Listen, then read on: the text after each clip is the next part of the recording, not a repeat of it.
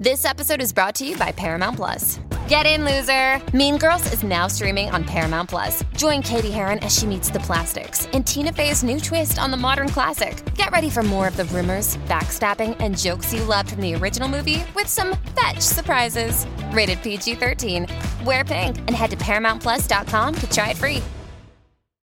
Hello, it is Ryan, and I was on a flight the other day playing one of my favorite social spin slot games on ChumbaCasino.com. I looked over at the person sitting next to me, and you know what they were doing? They were also playing Chumba Casino. Coincidence? I think not. Everybody's loving having fun with it. Chumba Casino is home to hundreds of casino-style games that you can play for free anytime, anywhere, even at 30,000 feet. So sign up now at ChumbaCasino.com to claim your free welcome bonus. That's ChumbaCasino.com and live the Chumba life. No purchase necessary. VGW. Void where prohibited by law. See terms and conditions. 18+. And the Oscar goes to... Oh, thank you so much. This might be the one time I'm speechless. This is not a joke. Moonlight has won Best Picture. Could you double-check the envelope? And I can't deny the fact that you like me. Thank you, life. Thank you, love. You guys are just standing up because you feel bad that I fell, and that's really embarrassing, but thank you. This is nuts. It's a tie. I'm the king of the world. And the Oscar goes to... Gentlemen, my only object in being here is to try and get at the truth. Where shall I go? What shall I do? He's looking at you, kid. Frankly, my dear, I don't give a... Could have been a contender. Fasten your... I could have been somebody. They can only kill me with a golden bullet. What have I done? Call me Mr. Tibbs. I'm gonna make him an offer again. The census taker once tried to test me. I ate his liver with some Friday For Frodo. nice Chianti. Don't laugh! Can't stop what's coming. This ain't reality TV! I will not fall into despair. You hate bloggers. You mock Twitter. It's time, Robbie. He's back. Welcome to the Next Best Picture podcast. Oscar goes to... Okay, Coda. Hello, everyone, and welcome to episode 308 of the Next Best Picture podcast. I'm your host, Matt Neglia. Time of recording is 11:03 a.m. on August 21st, 2022. Here to join me today for this episode, I have Nadia Delamonte. Hi, everyone. Emma Sasick. Hello, hello. And Josh Parham. Hello, hello. All right, so we have some various different topics to talk about this week with regards to the upcoming fall film festivals. We're going to go over the polls. We'll talk about the trailer for The Greatest Beer Run Ever. And to finally put an end to our 2012 retrospective, we are going to announce the winners of the 2012 MVP Film Awards voted on by the team over here at Next Best Picture. For the Community Award winners, we did that last week, so if you missed that, by all means, feel free to take a listen to last week's show, or you can head on over to the Community Awards page on nextbestpicture.com and see the winners there. But I'm very curious to know what we did ultimately. Well, actually, no, that's a lie. I know what we did. No. We're very curious. We are curious. All right, so before we get into all of that, though, I want to know what everybody's been watching either at home or in the movie theater this week. So why don't we first start off with Nadia? So I've had a pretty good week. I checked out the 2021 film Boiling Point. Yes, you did. Let me guess. You were inspired by The Bear. Oh, absolutely. Yeah. I wanted more anxiety in my life, Matt. Well, that'll do it. Yeah, that'll do it. It's Stephen Graham. He stars as a head chef who's putting out personal and professional fires at a London restaurant. And I was going to say, if you like FX's The Bear, I think you'll really appreciate this film and just the way it's structured around a kitchen team's shared experiences and personal crises in one setting makes for a really compelling story. I was really impressed by how the film unfolds in one take. I'm still thinking about the way they achieved that, which I think really adds to the anxiety and the continuously escalating stakes of the story. And I love the way it managed to capture so many different plot points in a way that felt really natural. And between all the character dynamics as well, the entire ensemble felt so lived in. Everyone in the cast gave excellent performances. So I really highly recommend checking out Boiling Point. I also caught up with Orphan First Kill, which, this year has been really fun for horror, I will say. And I think as a prequel, it felt like it didn't really need to exist and didn't seem like it would work. But having said that, it sort of does, because I think, without giving anything away, of course, I think it fully leans into the ridiculousness of the story. It's so bonkers. And I found it to be far better than I expected it to be, partly because I think it takes a lot of unexpected turns in the story that kept things fairly interesting. There are places where I did not think the story would go, and which made things more fun to watch. And just going back to the 2009 film, thinking about that, it did set a bar that this film doesn't quite reach, but Isabel Fuhrman, she's back as Esther, and she really is the reason to check out Orphan First Kill. She carries the film on her shoulders.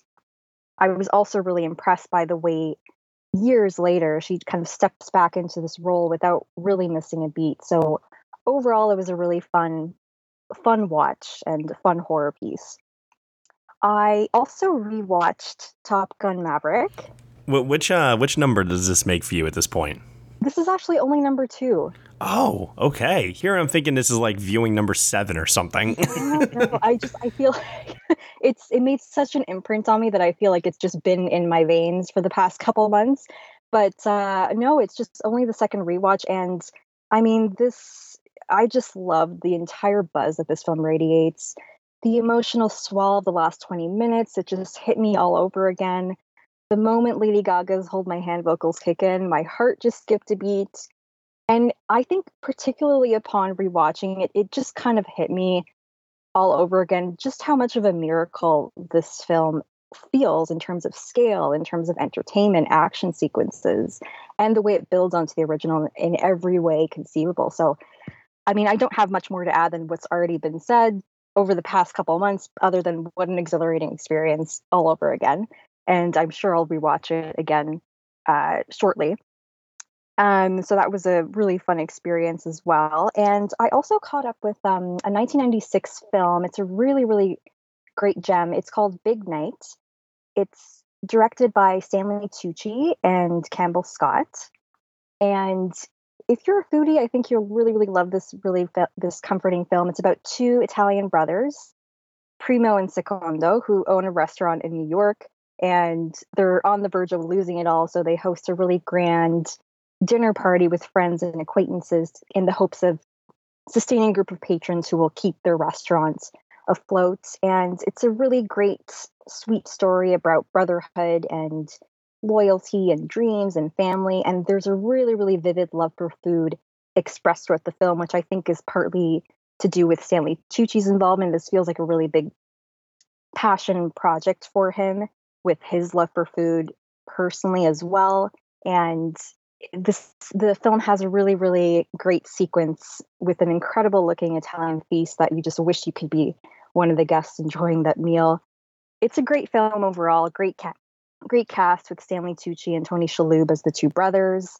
As well, there's Isabella Rossellini, Minnie Driver, Allison Janney, Ian Holm. So it's a great supporting cast as well, and overall a great film that I think everybody should check out. It's available on Amazon Prime. Sounds scrumptious. It's delicious. And, all right. Yeah. Oh, more. Oh, just one more. So beyond that, I started watching A League of Their Own on Amazon Prime as well. And I'm just 1 episode in, but it's really, really enjoyable so far. And I can't wait to see how that story plays out. Amazing. Awesome. Okay, Emma Sasek, we're up to you. I also had a very interesting mix of movies over the last few days. I started the week off with a rewatch of Mulholland Drive, and that was a very good decision because, man, that movie still slaps so hard. That is one of my all-time favorites. Yes, it is one of my favorites as well. And I felt like I was watching it for the first time again because, to be quite honest, I forgot a lot of scenes and details, especially in I guess I would say the first half of the film before, everything kind of quote unquote changes a little bit. And so just as I was watching it, I was like, am I remembering this film correctly at all? Like, what is going on? But then once that second half kicked in, I was like, wow, this guy just got everything perfectly aligned in this film. And there's so much drama and mystery, but it all comes together so well to make such a cohesive whole, even if you might have to do some mental gymnastics here and there to tie some things together. But truly a wonderful film. I hope people have gotten a chance to see it in the 20 plus years since it has come out. But if you haven't, take this as your sign to finally watch Mulholland Drive. There's a great 4K restoration available through Criterion Collection for it that I recommend people check out. Also, too, little side note, it has one of my favorite line readings of all time by Justin Theroux during the "This Is the Girl" scene where he goes, "There's no way! There's no way!" Always cracks me up every single time. This is the girl. I actually bought the Criterion DVD. I do not have a 4K Blu-ray player, unfortunately, Matt, but with your generous gift, this was one of the films that I was able to purchase along with The Worst Person in the World. So that is quite a double feature. Yay.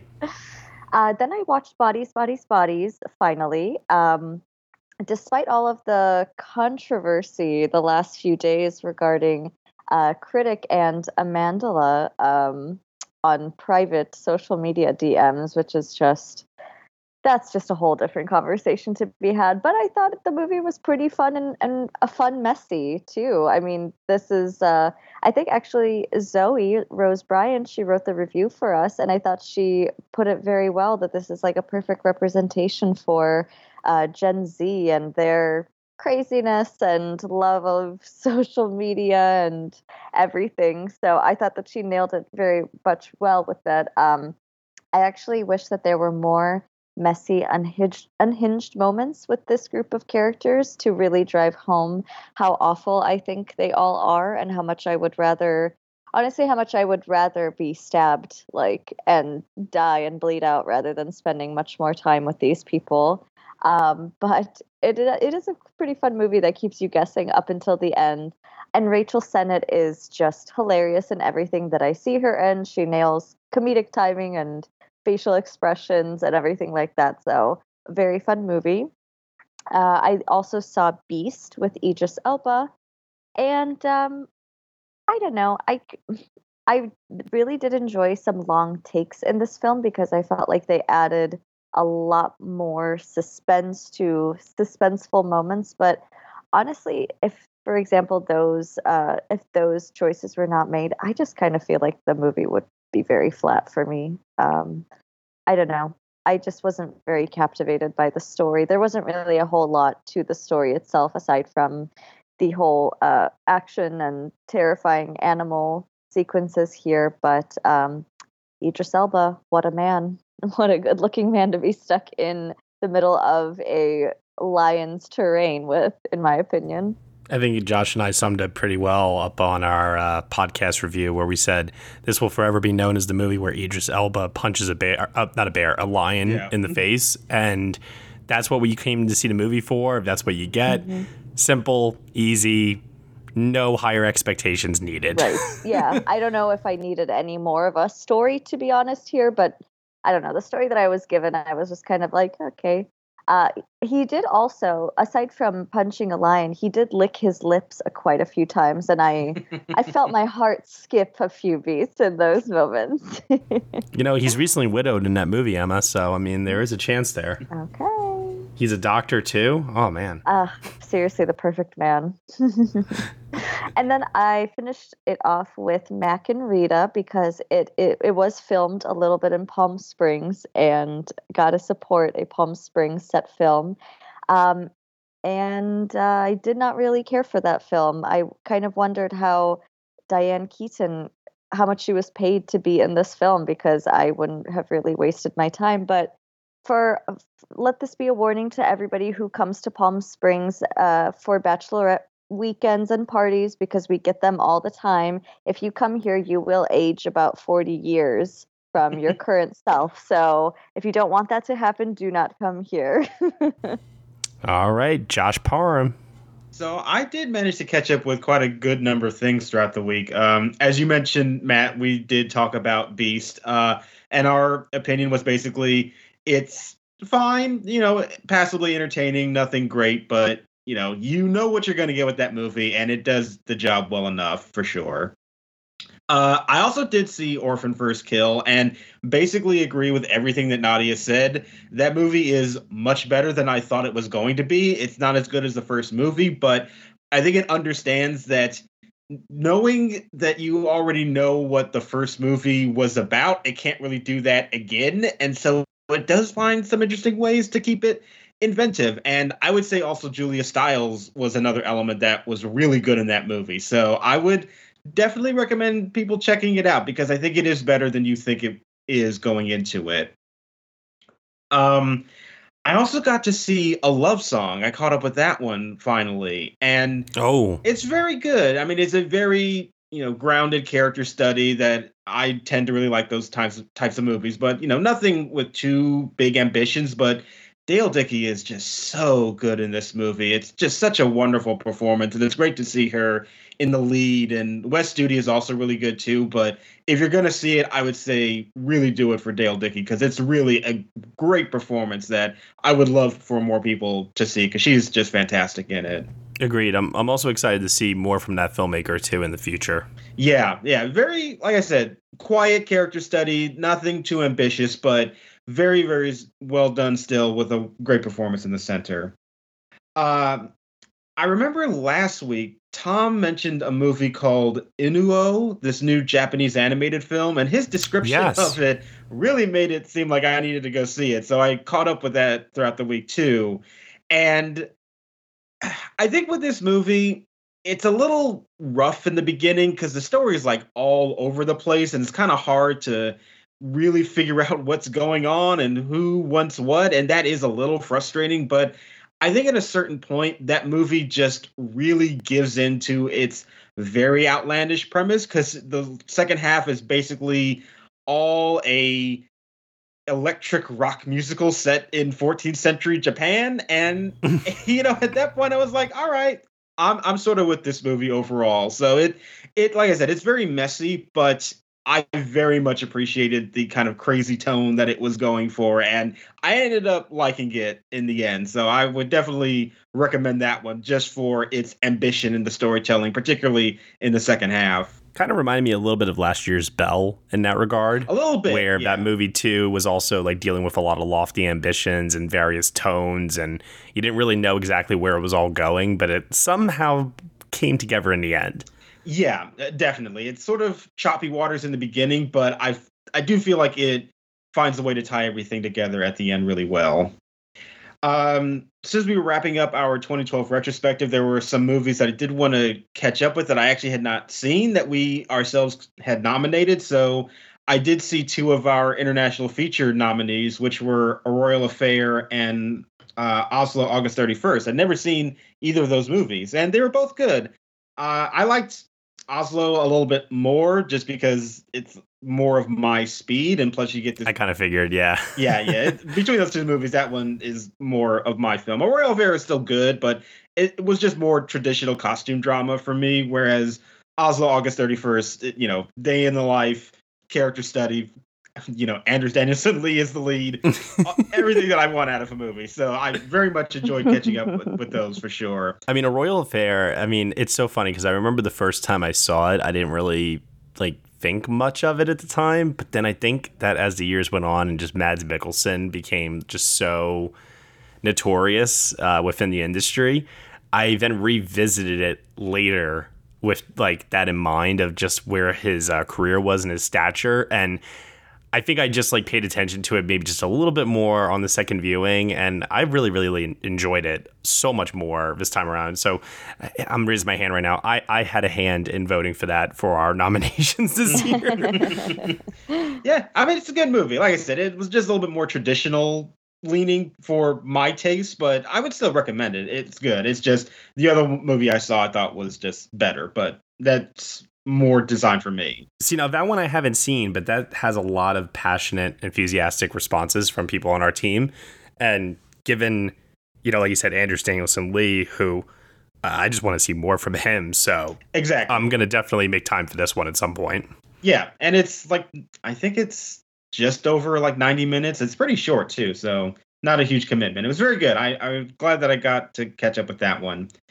And then outside of like new stuff, I have just been rewatching some things here or there. But the one that I would mention is that I did have an opportunity to see the movie Parting Glances in theaters on 35 millimeter, which was really nice. And if you haven't seen it, it's a 1980s movie about this gay couple, and one of them is going away for this business trip, and there's obviously like some tension there that erupts throughout the day. But what it is most noted for is that it's a very early role featuring Steve Buscemi, who is really good in this movie. It's a really great performance from him. And also the movie's just very well written. I hadn't seen it in a very long time, and I forgot how funny it is and how actually moving and genuinely touching it is at certain points. And I really do like that movie, and I was so glad to see it in a theater on film. That was a really great experience. So if you haven't seen it, very much would recommend checking it out because it's a very, very good movie. This is just a reminder also to support your local art house cinemas that are showing films, that are a bit older, but are showing them on film. Like you said, 35 millimeter. Those places could definitely use your support. Oh, yeah, absolutely. Okay, and then for myself this week, pretty light overall. Saw Beast, which we did a podcast review of, so you can listen to my full thoughts on that. I saw a movie that premiered at Cannes called The Silent Twins. This one here is from director Agnieszka Smoczyńska. I don't think I'm saying that right, but she did The Lure a few years ago, which I was a big fan of. And this stars Letitia Wright and Tamara Lawrence. And I got to admit, like, a super, super intriguing intro to this movie because there's stop motion animation. The opening credits are probably going to be some of the most memorable I will see all year. It has a very hypnotic tone to the way that it is shot, the music, both the score and the songs. And the performances from Letitia Wright and Tamara Lawrence are also pretty good.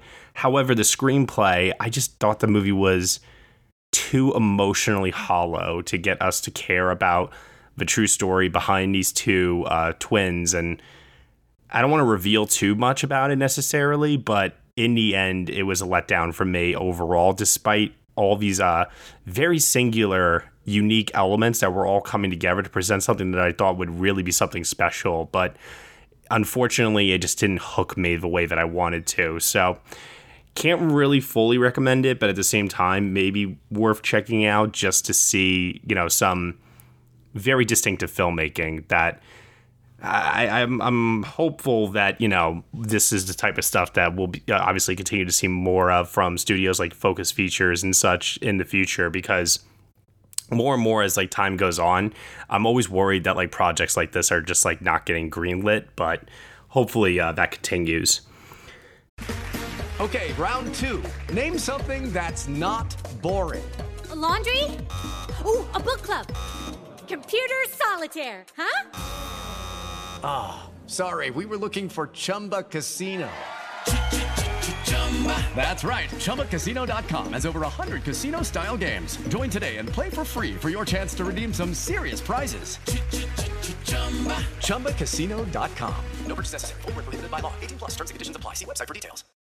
Let's move over into some of the major talking points, though. We have quite a few things to discuss here. I want to first start off with the spotlight section for New York Film Festival.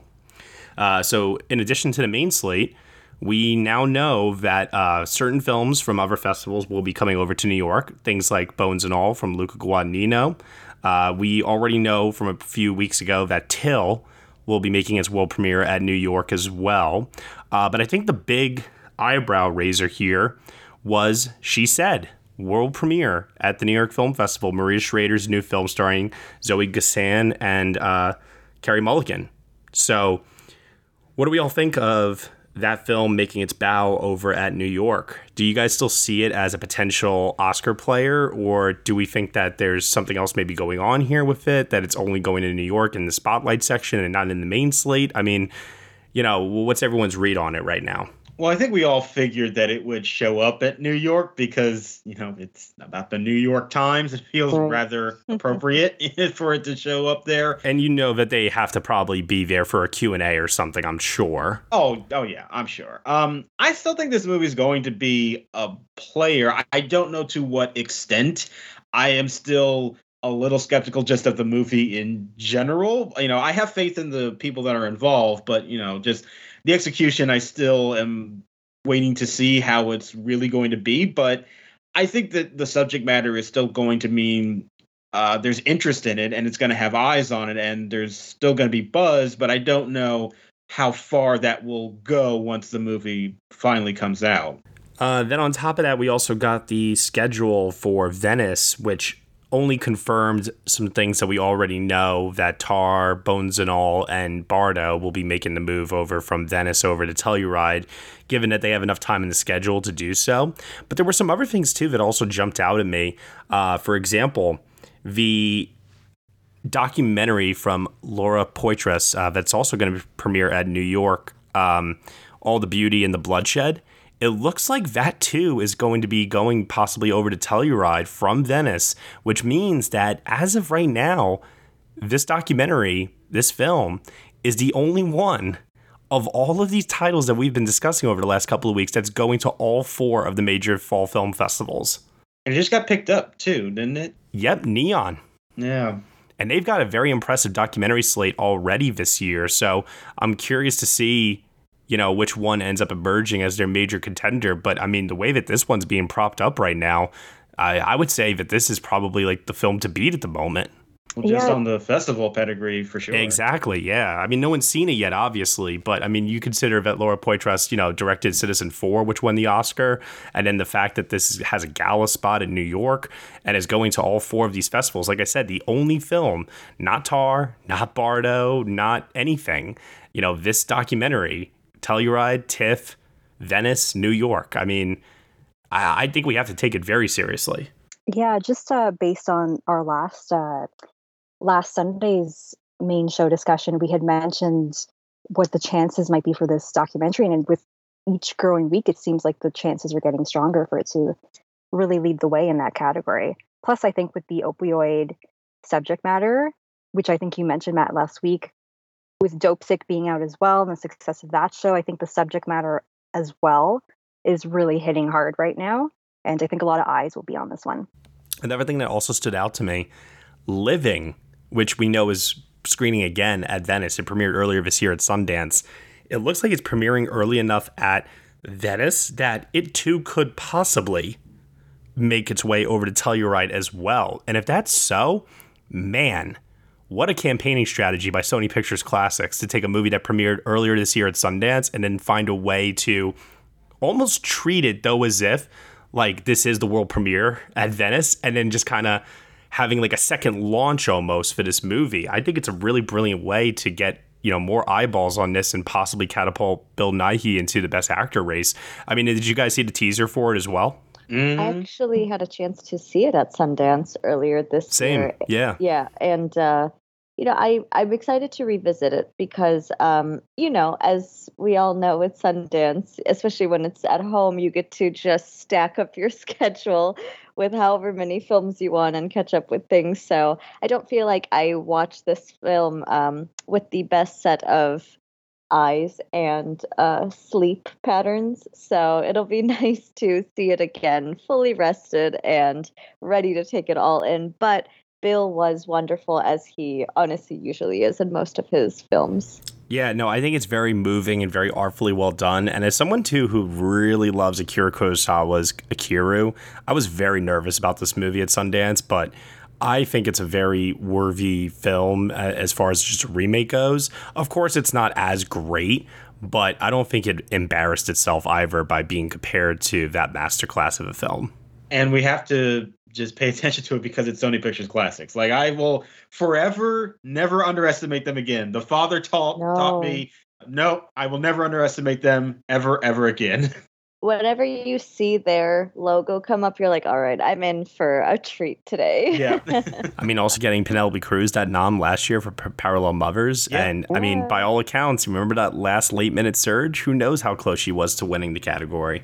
Yeah, I mean, they know what they're doing over there, and they know what they're doing in a way that I think sometimes film Twitter gets annoyed at and doesn't think they're doing anything, but they have a plan for sure, and they work very, very well at it. Also, too, just want to say the Toronto International Film Festival announced various selections for their docs programming, as well as Discovery and Contemporary World Cinema. So, Nadia, I imagine you probably had a close eye on this because you'll be at TIFF with myself, Dan Baer. Was there anything just announced as far as docs or world cinema that like jumped out at you? Or I am definitely looking forward to the festival this year, just by way of it seems like it's back bigger than ever after 2 years of, hybrid and a mix of hybrid and personal. This year feels like they're really fully coming back with the selections. All the Beauty and the Bloodshed I see here, which we mentioned earlier, which I'm very, very excited about, just by way of Neon picking it and all the buzz that seems to be surrounding it. I mean, I'll say that, just in terms of some films that premiered elsewhere at Cannes and then are coming to like New York, but making a stop at TIFF, you have EO from Jerzy Skolimowski, which is that movie about the donkey that I'm sure you all have heard about, and some really excellent cinematography. So I'm very much looking forward to that. And then After Sun from Charlotte Wells is going to be having its North American premiere at TIFF, which immediately made me sad because I suddenly realized that means it's not going to Telluride now. So just based on the response from Cannes for that film, and ever since Luke was on the show all that time ago talking about it, it just really sold me. Again, I'm a sucker for father-daughter stories on screen, so I'm really, really looking forward to that one, just from all the buzz that's been accumulating around it. I'm really excited to see how that plays, and with an audience as well. Sure. And then, of course, I'm also looking forward to Christian Mungiu's new film, RMN, which had its world premiere at Cannes as well. I think that he's a very, very gifted filmmaker, and anytime that he comes out with a new movie, I'm always really curious to see how that will play. Also curious about Wildflower as well, which I believe is with, oh gosh, her name is escaping me, from Mad Men. Christina Hendricks? The daughter. Oh, the girl who plays Sabrina, the teenage witch, right? Yes, yeah, Sabrina. And I can't. Kiernan Shipka, thank you. That I'm a bit curious about as well. I mean, it's always just exciting. Like, this is the time of year where we're just so amped up to see all these new movies, and for this new phase, or really like the first phase of the award season, really to just kind of kick into high gear. Yeah, I know that a lot of people, just in terms of industry terms, phase 1 is considered pre-nominations, phase 2 is considered post-nominations. I use different terms, just whenever we have our main discussion here. To me, phase 1 is this period, the fall film festivals, but I just call it the fall film festival phase. And then there's the critics awards phase, and then there's obviously then the nominations and post nominations. So like I kind of break it up like that. Like to me, the minute Venice hits, that is the official kickstart to the award season, and it just continues on from there, from September all the way until the end. So like Josh said, so many world premieres, so many new films to choose from in terms of like what to prioritize. The TIFF schedule is going out this week. I have a ton of anxiety about it, but it should be a lot of fun regardless. Yeah, also just beyond that, just thinking about all the films that we have on our radar and that we're looking forward to, I'm also really excited to see a film that just completely comes out of nowhere and just blows me away, which I feel like happens every year in some capacity. So I'm excited about that possibility as well, to see a film that maybe I'm not thinking about that just kind of comes up and just, amazes me in that way. Considering that right now there are 3 pretty big world premieres scheduled for Telluride with Empire of Light, Women Talking, and The Wonder, I am very curious if there is something else that's going to world premiere there that's going to just like explode. I've been thinking it could be something like, spoiler alert, the hero dies.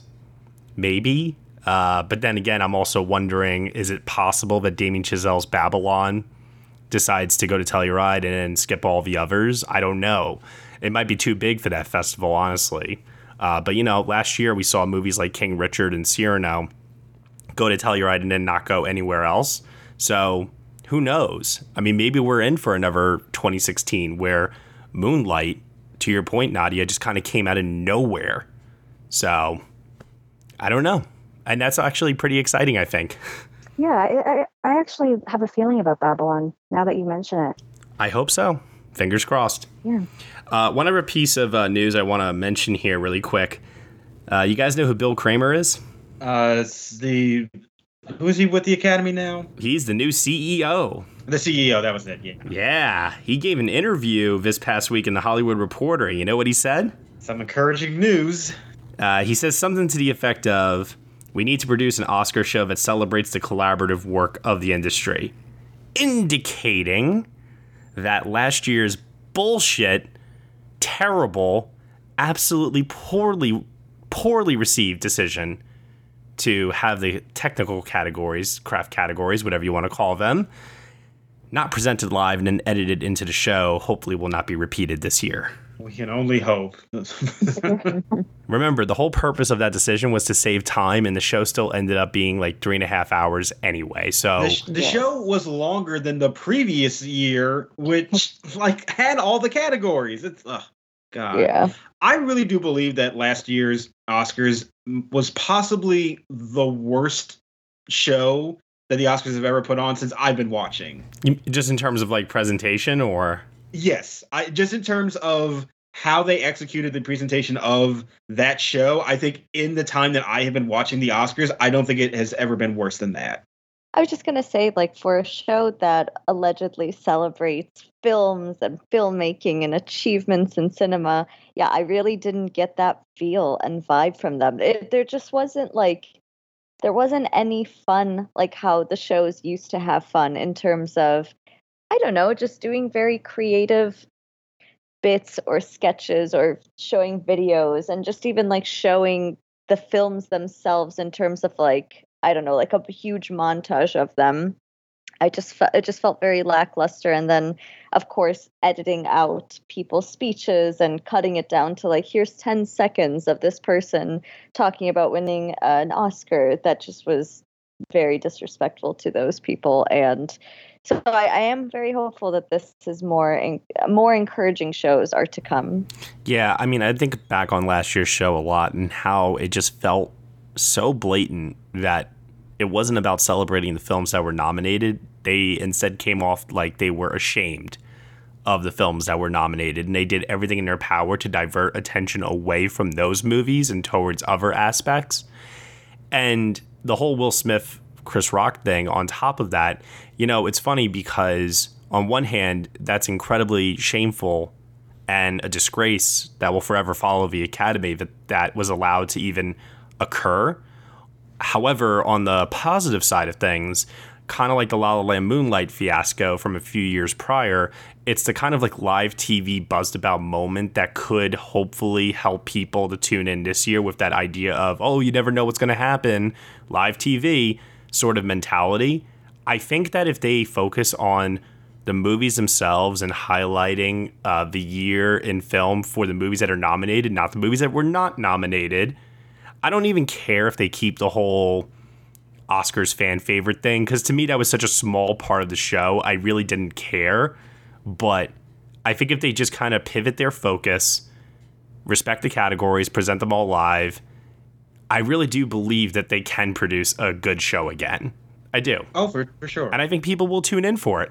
Yeah, I would just prefer it to be people who actually, care about the show that they're putting on. And that was the big problem I had with the most recent one, was it just felt like nobody had any interest in actually what the Oscars are supposed to be about. And it isn't just treating the artists with disrespect and doing this poorly executed show, but it was also you took time away from the aspects that we like about this show to focus on this other stuff that then felt so lazy and half-assed. It's like if you took away the stuff that we actually liked about it and then didn't even put in the effort to make the other stuff good. And that is why just altogether it was just so terrible. And I'm hoping that for next year, maybe some of those lessons can be learned and priorities can be shifted again. It's like that whole Godfather tribute thing and Robert De Niro is up there and it's like, De Niro wasn't even in the first Godfather film. What are we doing here? No. And then like the Bond tribute was terrible too. And even their presentation of the fan favorite thing, like they just introduced it with no fanfare at all. Like it just like presenters walked off stage and then suddenly a screen comes down and we're doing a countdown and it's like, what are we doing? It's so bad. It was just going through the motions, but like smooth brain, no one's home type of thing where it's like there's just no thought put into anything and no one's acknowledging anything about what's happening. I mean, to be quite honest, anything that happened after the Chris Rock and Will Smith moment, I don't even remember that show at that point because I was so distracted and just so in like awe of, wait, what just happened? Yeah. But anyway. All right. Why don't we do this? Why don't we head on over to the polls now? We'll talk about a trailer, and then we will announce the winners for the 2012 MVP Film Awards. So, last week's poll for the New York Film Festival, we asked everyone which movie are you most looking forward to seeing at that festival. So, all titles were eligible for this poll. After the Spotlight section was announced, I even added She Said over to the poll as well. So based on the films that are playing at New York this year, I know that I'm kind of not talking to the right crowd because I don't expect either one of you to make the trip over to New York to see any of these movies. But of the movies that are playing, what are you most looking forward to seeing? I pass it off first to Josh Parham. Yeah, there's quite a few number here that I would love to see. I mean, Decision to Leave was probably my most anticipated film of the year just overall. But I also really want to see The Inspection. That really popped up on my radar, and it's like, man, I hadn't heard about it since when they announced it, and looking more into it, it's like, man, I really do want to see that one now. Well, it's interesting, too, because I would never have expected that to be a gala film. That's going to be the closing night film for NYFF, and you know, their stance on it is they want to use that platform to elevate a new filmmaker instead of highlighting a favorite of the festival like they usually do with those 3 slots. So I really, really like that's the stance that they're taking this year with that film. You know, I would have imagined that something like Tar would have gotten the gala slot. I mean, Tar is still part of the main slate, don't get me wrong, but I am really enjoying the fact that The Inspection is receiving kind of like this pre-boost already, and no one's even seen it yet. It will have its world premiere at TIFF first, so hopefully the buzz is good enough, and then at NYFF it'll just attract more eyeballs as a result of that. I am very much looking forward, especially to Jeremy Pope's performance in it. Oh yeah, for sure. All right, Emma Sasek, how about you? Well, I will have you know that I may or may not have filled out a press inquiry form for the New York Film Festival. Just to see if what happens. We'll see what happens. But there are quite a lot of films here that are that sound very interesting to me. I've heard really lovely things about After Sun that a few of our colleagues at NBP have seen and have really enjoyed themselves. Decision to Leave, just like Josh, also something that I've been looking forward to. But I think my girl, Cate Blanchett, always pulls me in. So I am very excited to see what she does with Tar. That teaser trailer that we got a few weeks ago was just kind of enough for me to say, okay, I'm in it. I'm ready to see what's here. Supposedly we're getting a full-length trailer this week, too. Yay.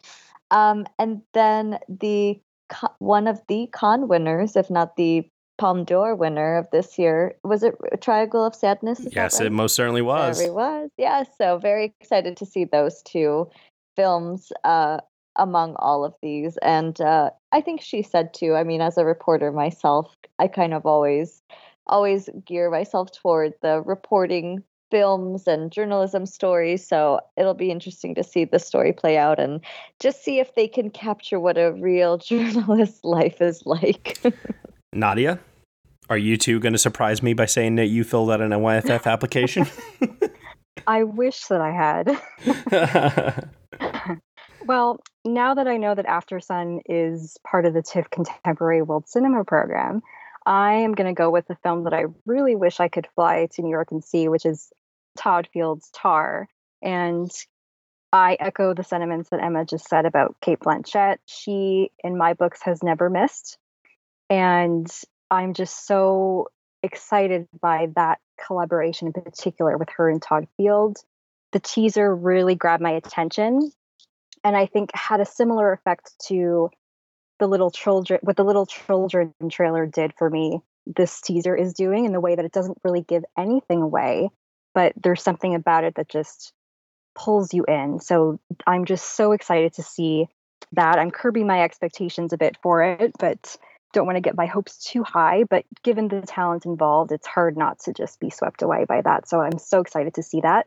And also Descendants, which I'm hearing really, really good things about. Yes, that's one of the best docs of the year for sure.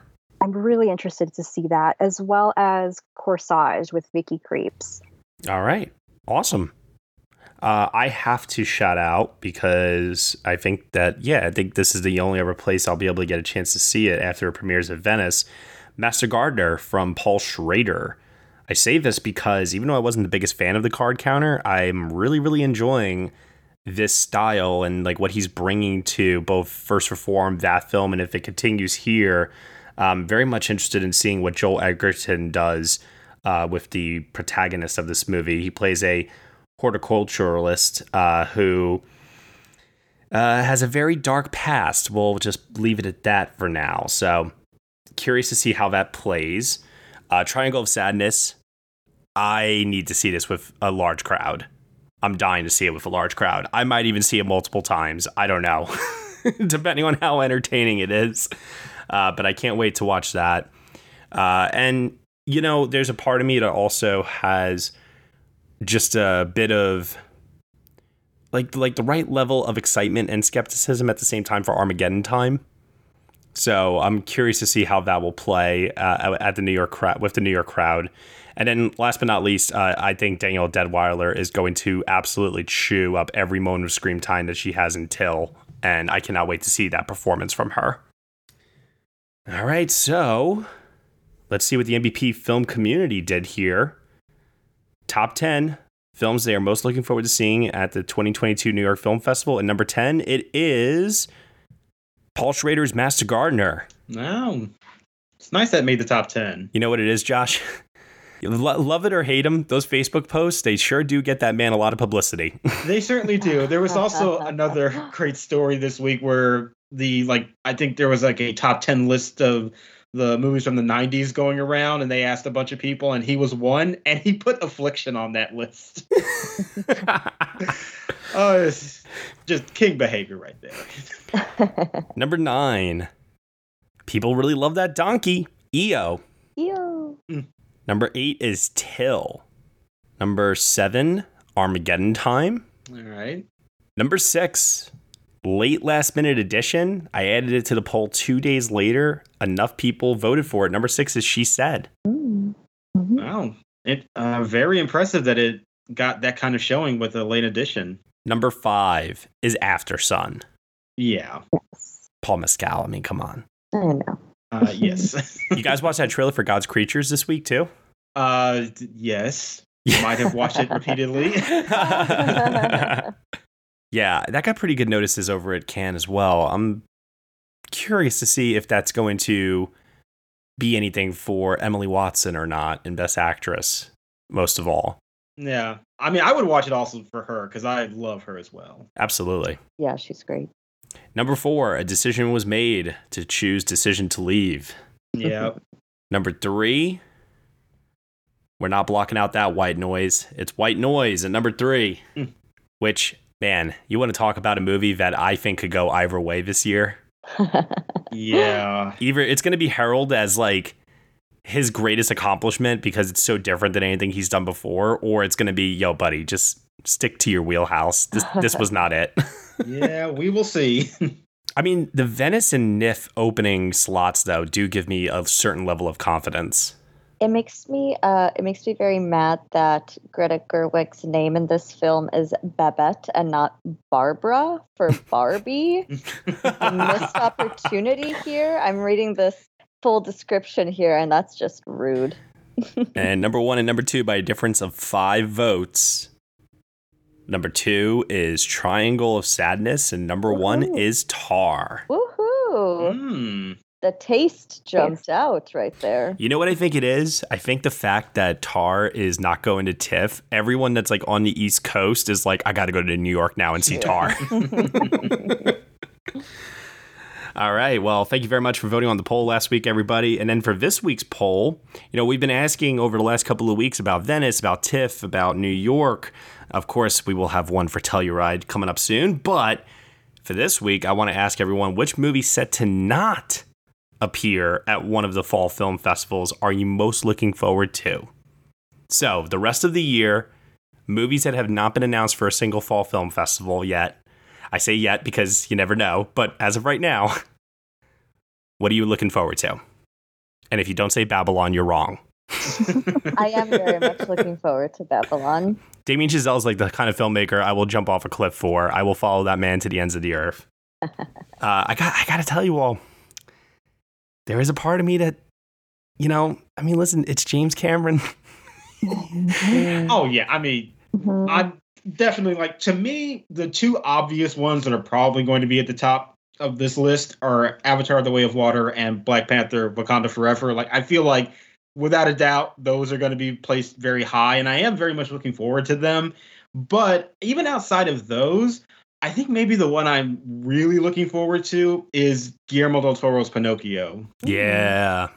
Yeah, me too. Visually, it looks absolutely stunning. And I'm a huge fan of Del Toro as well. So that's at the top of my list for me.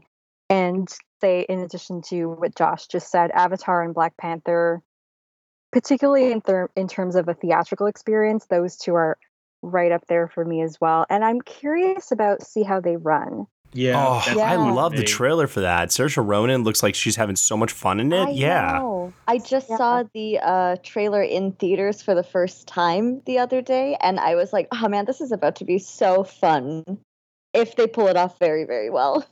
Yeah. And it comes out soon, too. It comes out in 3 weeks. Woo! Yeah, so excited for that one. And the cast itself is great, but Saoirse Ronan, similar to Cate Blanchett, to me, she has not missed either. So, and she looks so delightful in this. Great comedic turn. So I'm really excited to see what she does with that role. I'm just throwing this out there. I mean, it does come out September 16th. There is a world where that does have a world premiere also at Telluride. Because it would be playing just a few days before it comes out. But at the same time, I wouldn't be surprised. But even if it doesn't, I echo everything that you guys just said. I mean, Sam Rockwell also is the kind of actor who is so good at what he does that he can make anyone that he's acting opposite look good. So that when he's paired up with someone of the caliber of Saoirse Ronan's talent, he doesn't even need to work hard to make her look good. I think they're just a winning pair at that point. Yeah. Mm-hmm. Yeah. And speaking of looking good, Harris Dickinson is also in that movie. I'm also very excited to see I Want to Dance with Somebody. Yes. I'm interested to see Naomi Ackie take the role and just listen to incredible Whitney Houston music for 2 hours, however long the film ends up being. I know that, there's a lot of opinions out there on screenwriter Anthony McCartan, but the guy knows how to write an Oscar-winning role. Yeah. Or an Oscar-nominated role. So, yeah, my expectations for that one are pretty high as a result. Yeah. He's got a lot of winners under his belt here. I'm seeing The Theory of Everything, Darkest Tower, Bohemian Rhapsody. Yes, sir. Yep. And Two Popes, which got two acting nominations. Yes, and that was his best screenplay yet. Yeah, I probably would say so. I would also say that another one I'm looking forward to is, spoiler alert, The Hero Dies, which was a movie that I feel like I only just recently started hearing more information about. It wasn't really on my radar, but I am very much now interested in checking that one out. Yeah, I was just reading a little bit about it actually the other day, and it looks like it'll probably be a very heart-wrenching story. Yeah, I'm expecting to cry. Yeah. Yeah. Also, I wish I could say Halloween Ends, but based on the previous film, Nadia, Evil dies tonight. I mean, but does it? Does Evil die tonight? I don't know. Can we ask them again? Maybe it will for this one. Yeah, I mean, I love Halloween. I love that first one. It's hold a special place in my heart. So maybe they'll wrap it up, in a good way. But I wish I could muster up excitement for that one. Yeah, I'm going in with very low expectations, lower than ever before, so much so that if it doesn't impress me, then it's going to be god-awful at that point. All right, well, head on over to the polls page, nextbestpicture.com, and cast a vote there. Let us know which movie set not to appear at one of the fall film festivals you are most looking forward to before the end of the year. And now, our trailer this week. We are discussing the new film from... I apologize in advance for this saying. Oscar winner Peter Farrelly's The Greatest Beer Run Ever. Multiple Oscar winner Peter Farrelly, by the way. Josh, just rub it in salt into the wound, my God. Hey, I predicted both of those Oscar wins, so I'll take solace in that.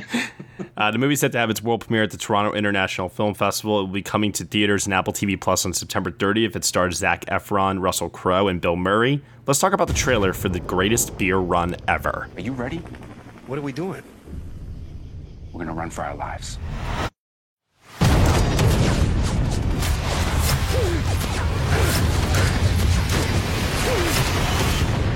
We're halfway home.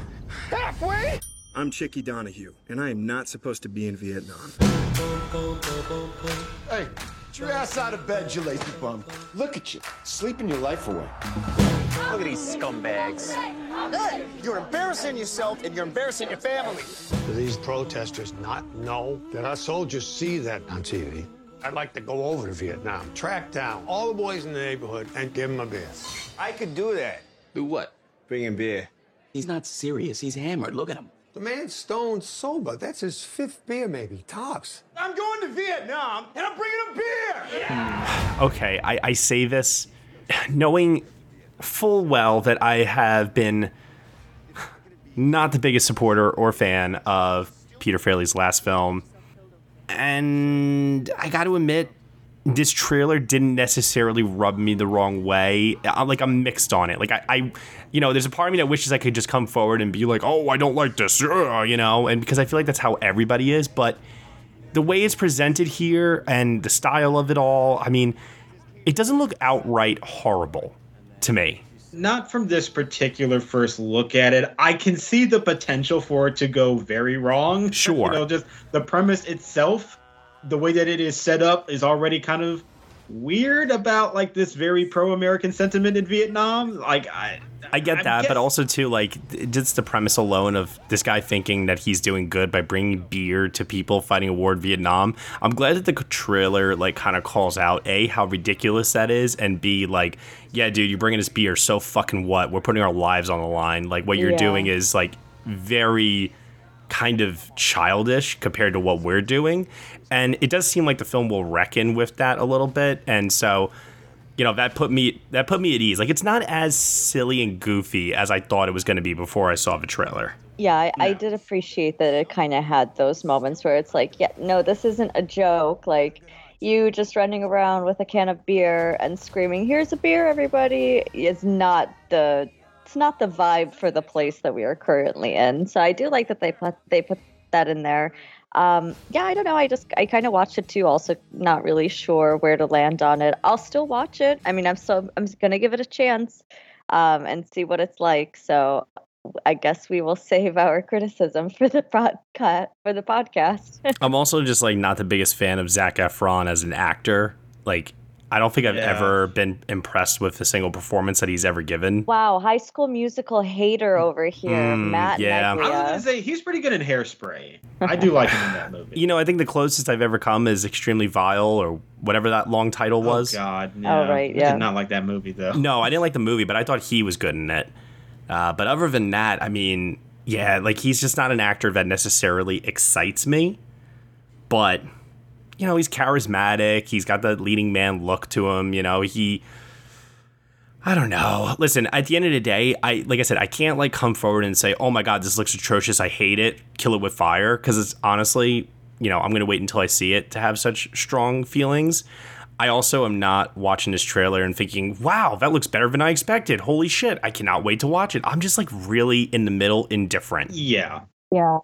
Yeah, for me, it looks pretty much how I could have imagined it to look, kind of hitting all the same beats that I thought. I do think, going back to what Josh was saying, that we might see a lot of criticism for it later on, just based on the premise alone. So I do think it will open up to that.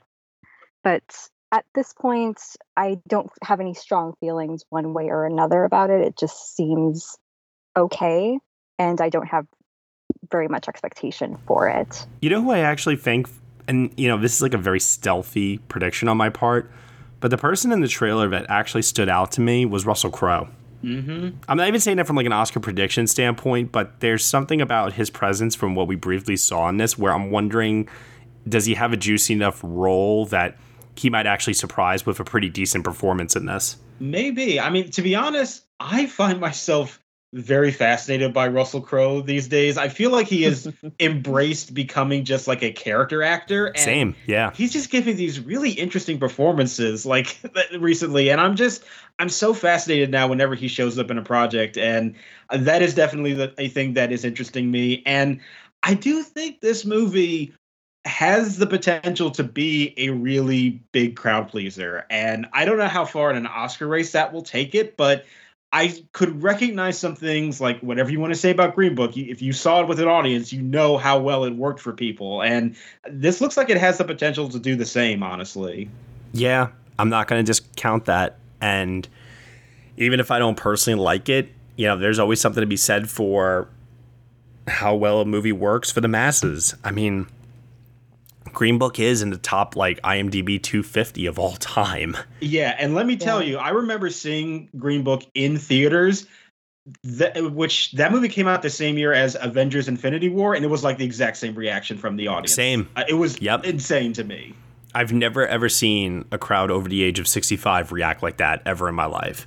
It was crazy. I mean, that's when I knew this movie was going to do some damage because people really loved it. And I think that The Greatest Beer Run Ever could do the same. It looks like it has the potential to be in that same tone for a general audience. But, and not to, pull out a pun here, it does seem like the knives are out for this particular movie because of Green Book. So Green Book, I think, worked for people because of the surprise factor.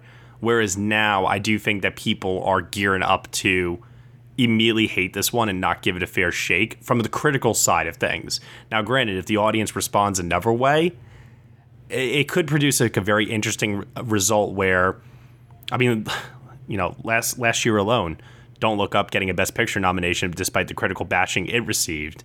I mean, who knows what could happen, right? So, yeah, also, sometimes it doesn't matter. It's got Apple behind it, so could they repeat, get a Best Picture win for both Peter Farrelly and Apple again winning? Oh my gosh. I will say this, despite how I feel about like him as a screenwriter, I actually do like that he upped his directorial style with Green Book, and now it looks like this as well, to where, yes, it's a glossy look, but I much prefer it to, kind of the more standard comedy look of things that were like shot on film in the 90s in that genre. But that's just a personal preference of mine. That's all. I certainly would say you could look at this movie and maybe not guess that it was from the director of Dumb and Dumber. Yeah. I was just about to say that unfortunately Dumb and Dumber is literally my family's favorite movie of all time. I unfortunately have a little bit of heart to give him. Same here. But the love ends there, especially when you have Shallow Hal, Stuck on You, oh god, Me, Myself, and Irene, all within like year after year. Actually, those like three were like pretty much within like the same year. So I will be seeing this at TIFF. I'm not gonna head into it with the intention of hating it. I'm gonna have an open mind, as I always try to do, and we'll see how it plays. We'll see how it plays for the audience. We'll see, how I feel about it at the end of it all. I mean, here's the thing that, like I said, for better or worse, no matter how you feel, at the end of the day, this is a follow-up film to a Best Picture winner from a director who won, as Josh said, multiple Oscars. We gotta take this somewhat seriously when we're talking about predictions for this upcoming year. Just is what it is. Yep. You sound so defeated saying all of that, Matt. I think it's very funny. I'm gonna be seeing it at 2. I'm gonna go see it with open eyes. Now, I'll tell you this. The way to instantly make the audience at TIFF love this movie is if they give us a Pabst Blue Ribbon like before the movie starts. Give me about 10 or so, and then let me write a very glowing review. I don't know. If you give me Pabst Blue Ribbon before a movie, that does not endear me to your film. I'm just not accepting it. I'm just walking out before it even starts. Isn't that what he has in the trailer, though? Isn't that what he's like handing out to people is Pabst Blue Ribbon? It looks probably. Yeah. Not a very good beer. All right. Well, like I said, that'll be premiering at TIFF and then also coming to Apple TV Plus in theaters on September 30th, if not soon after. So there will definitely be this small gap of, 2 weeks in between? That's another thing, too, that also jumps out at me, though, is the release date. I think if they had more confidence in this as an awards player, they would be releasing it later. Well, we look back to Coda from last year. But that was such a surprise, even to them. They didn't know that movie was going to take off the way that it did. And if they did, they're lying. Yeah, you never know what happened. All right. Are you guys ready to find out what you all did for the 2012 MVP Film Awards? Oh, boy. Yes. Yeah. I've teased it enough. And now we come to this. Here we go. Ooh, all right. The Next Best Picture team voted on the winners for the 2012 MVP Film Awards, putting an end to our 2012 retrospective. We've done all of our podcast reviews. The community have announced their winners. And now here are ours. Starting off with Best Overlooked Film. These are movies that did not receive a single Oscar nomination in 2012, and the nominees are End of Watch, Holy Motors, Killing Them Softly, Magic Mike, and The Perks of Being a Wallflower. Okay. I imagine Perks probably won. It is the Best Picture nominee amongst this group, so not a bad call there, Josh, because the runner-up is Holy Motors, and the winner is The Perks of Being a Wallflower. Yay. And can I just say really quick, I'm very ashamed that we did not vote for Holy Motors in Best International Feature Film, even as a nominee, but I love that it was the runner-up here. So I want to believe that we rallied to it in this category. So we did what we could. Yeah. Best Sci-Fi Horror Film. Nominees are The Cabin in the Woods, Cloud Atlas, Looper, Prometheus, Sinister. I think there may be Cabin in the Woods for this one. I feel that. Yeah, I feel like either that or Looper, even though for me it is no question Cloud Atlas, but considering how this team really let me down on that front. Wow. There's such shade. Let us know, Josh. Let us know how you feel today. Well, also considering the screenplay nomination for Cabin in the Woods, leaning towards that for this category. And you know what? This is the last time that we're going to talk about these films, at least to this extent, unless we do reviews for them. And I'll just say that Cabin in the Woods, Looper, Cloud Atlas, great screenplays there all around. Oh, yeah. All right. The runner-up is Looper. Okay. And the winner is The Cabin in the Woods. Yep, I figured that would be the top two. Josh, don't be salty. Cabin in the Woods is a fine winner. I like Cabin in the Woods. Those are very good movies. All right. Best Comedy Film. 21 Jump Street, Moonrise Kingdom, Pitch Perfect, Silver Linings Playbook, Ted. Come on, Dumb Moonrise. and Dumber. The winner is The Greatest Beer Run Ever. Oh, yes. Maybe Silver Linings Playbook makes it up in there. Yeah, Probably. Either that or Moonrise Kingdom. Yeah. The runner-up is Moonrise Kingdom. Okay. And the winner for Best Comedy Film is 21 Jump Street. Oh, I heard you with the Yeah. That is a good pick, though. I'll take that. That movie makes me pee my pants all the time. Genuinely shocked that this happened, for the record. Wow. I thought for sure Silver Linings Playbook was going to win this. Didn't even place as the I runner-up. can surprise you every once in a while. For Best Action Film, The Avengers, The Dark Knight Rises, The Hunger Games, The Raid Redemption, and Skyfall. It would seem like Skyfall being the Best Picture nominee. Yeah. But y'all better voted for The Raid Redemption, I say. Either Hunger Games or Skyfall. All right, the runner-up is The Raid Redemption. Ah, there you go. Right. And the winner is Skyfall. Yeah. Ray being the runner-up is pretty nice. I agree. That's great. For Best International Feature Film, nominees are Amour, No, Oslo, August 31st, A Royal Affair, and Rust and Bone. I think Amore has this. Yeah, it's got to be more. I mean, the question is not what won. The question is what's the runner-up. Yeah. I was also going to make a joke. No, not to be confused for Nope and any other not film. All right, here we go. The runner-up is Oslo, August 31st. Wow. Hey. And the winner is Amour. That's interesting. I thought Rust and Bone was going to be the runner-up. Same. Mm. Too, but I'm really happy to see that Oslo made its way up there. I think whatever Passion got at the nomination also translated over into voting for the winner as well. Yeah, and also I would assume that Amour was pretty far ahead at number one, so number two was pretty distant. I'll tell you which categories had the biggest spread. No. Best Documentary Feature Film. The nominees are How to Survive a Plague, The Imposter, The Invisible War, Queen of Versailles, and Searching for Sugar Man. I don't even know what this one. Maybe Searching for Sugar Man? Yeah, I feel like we probably just defaulted to that, but I would love for Queen of Versailles. That would be my pick out of this group, but I feel like we just went for Searching for Sugar Man. The runner-up is The Imposter. Okay. Which I love, for the record. Oh, yeah, I really like that one. And the winners in our first tie are Searching for Sugar Man and Queen of Versailles. Nice. Yo, nice. Queen of Versailles is so good. Yeah, it's excellent. For Best Animated Feature Film, Brave, Frankenweenie, Paranorman, The Secret World of Arrietty, and Wreck-It Ralph.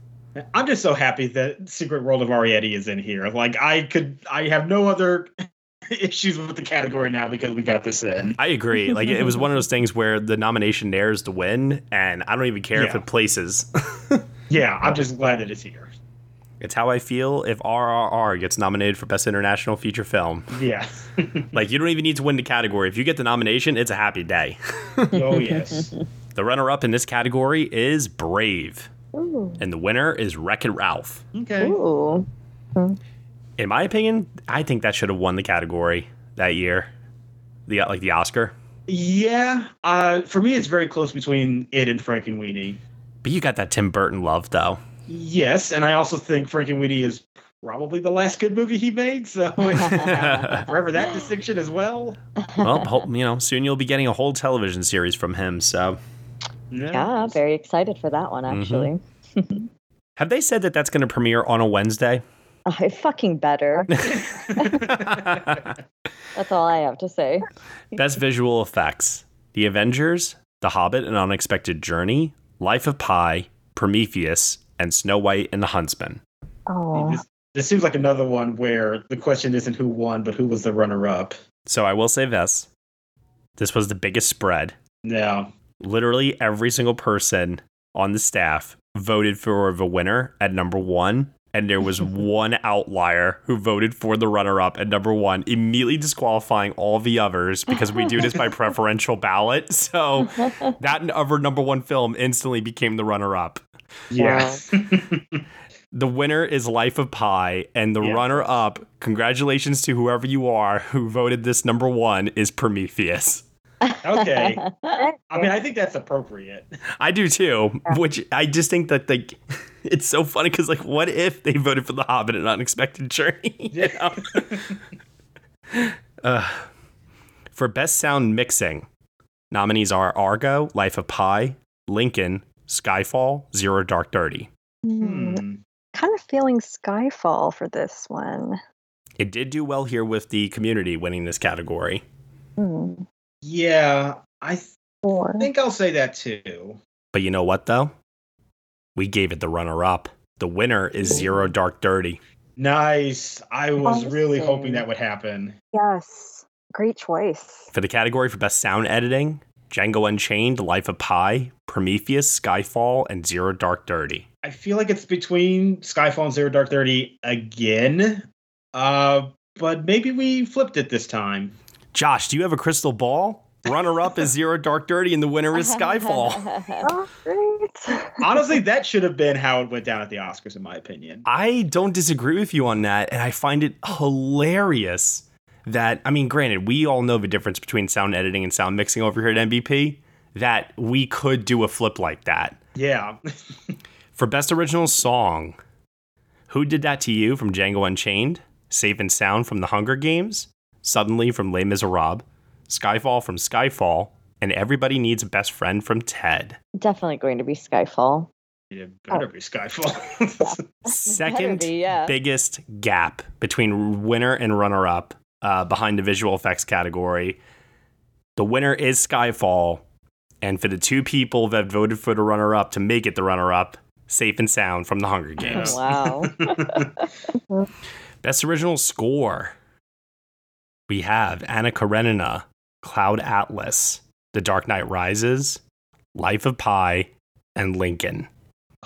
This should be Cloud Atlas, but I don't have faith in that.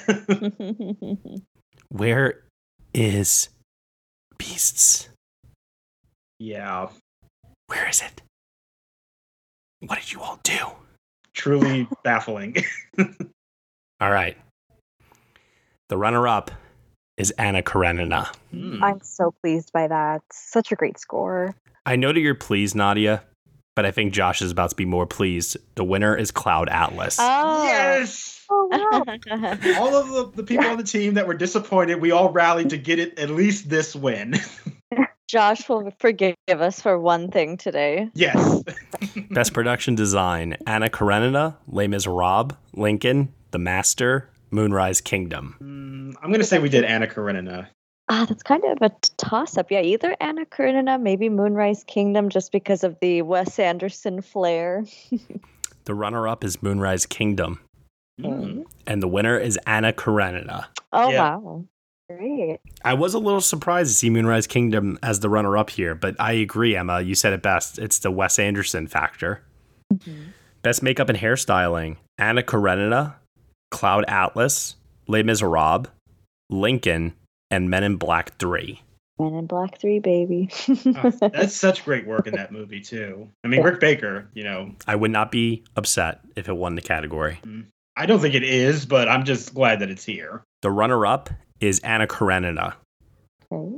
And the winner, Josh, 2 wins, Cloud Atlas. Yes. Oh. For the category for Best Film Editing, we have Argo, Cloud Atlas, Lincoln, Skyfall, Zero Dark 30. Pretty good category overall, I would say, too. Agreed. I'm feeling Argo. I'm thinking maybe Skyfall or Zero Dark 30, just to randomly put things out there. I think it's between those two as well. Yeah. Okay. I'm going to throw you all for a loop right now. The runner-up is Cloud Atlas. Wow. The winner is Zero Dark 30. Yes. Yeah. Very happy about that. Good choice. Best Costume Design, we have Anna Karenina, Django Unchained, Les Miserables, Lincoln, Snow White, and The Huntsman. Well, this is obviously Anna Karenina. Well, when you say it like that, Josh, runner-up is Django Unchained. The winner is Anna Karenina. Yeah. I mean, I knew that. Even though I put Django at number 1, but number 2 for me was Anna Karenina. I did the same thing. Yeah. Preferential ballot. Best Cinematography time. We have Anna Karenina, Life of Pi, Lincoln, The Master, Skyfall. Skyfall. Yeah. The runner-up is Life of Pi.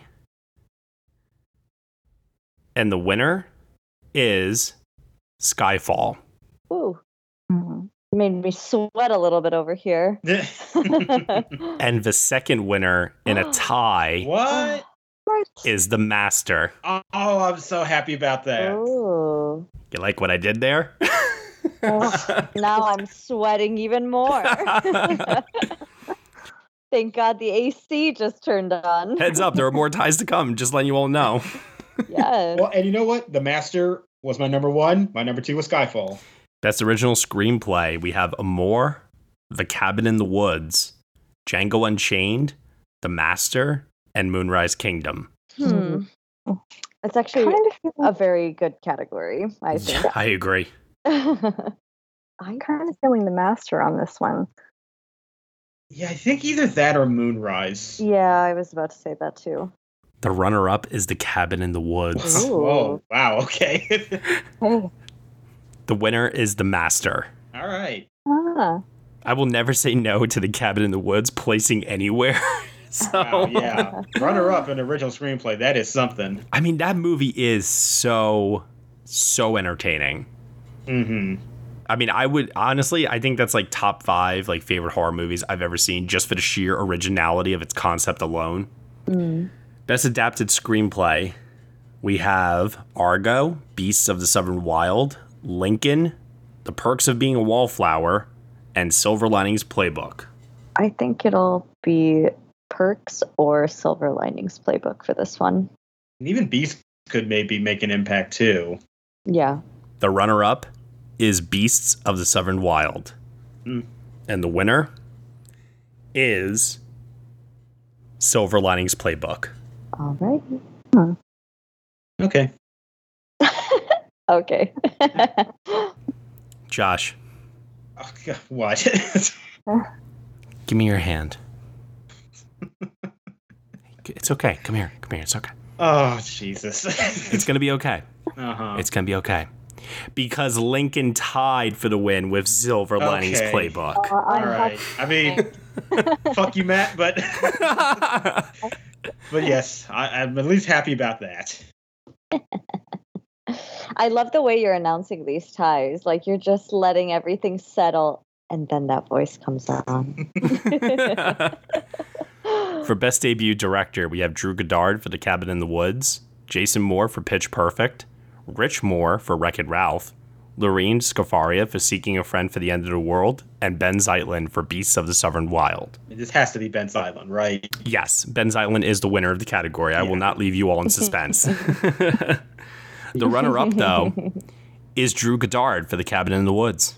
I mean, considering how well it's been doing so far, I pretty much figured he would be the runner-up. Where was that Best Picture nomination? Yeah. I'm kidding. I'm just glad that it's doing well. Best Breakout Performance, we have Dane DeHaan for Chronicle, Dwight Henry, Beasts of the Southern Wild, Scoot McNairy for Killing Them Softly, Suraj Sharma for Life of Pi, and Rebel Wilson for Pitch Perfect. Probably Dwight Henry, I would think. Although, I like all these performances. Yeah, everyone's great here. I have a feeling about McNairy possibly being a...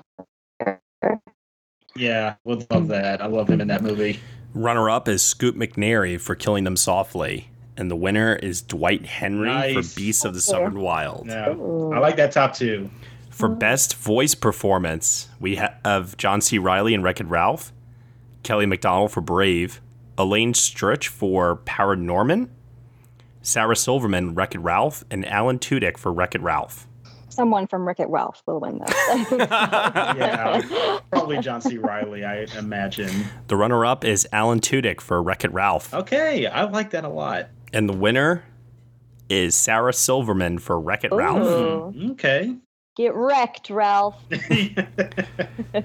Best Youth Performance, Jared Gilman for Moonrise Kingdom, Kara Hayward for Moonrise Kingdom, Tom Holland for The Impossible, Logan Lerman for The Perks of Being a Wallflower, and Quvenzhané Wallis for Beasts of the Southern Wild. Hey, how can you not vote number 1 for Wallace here?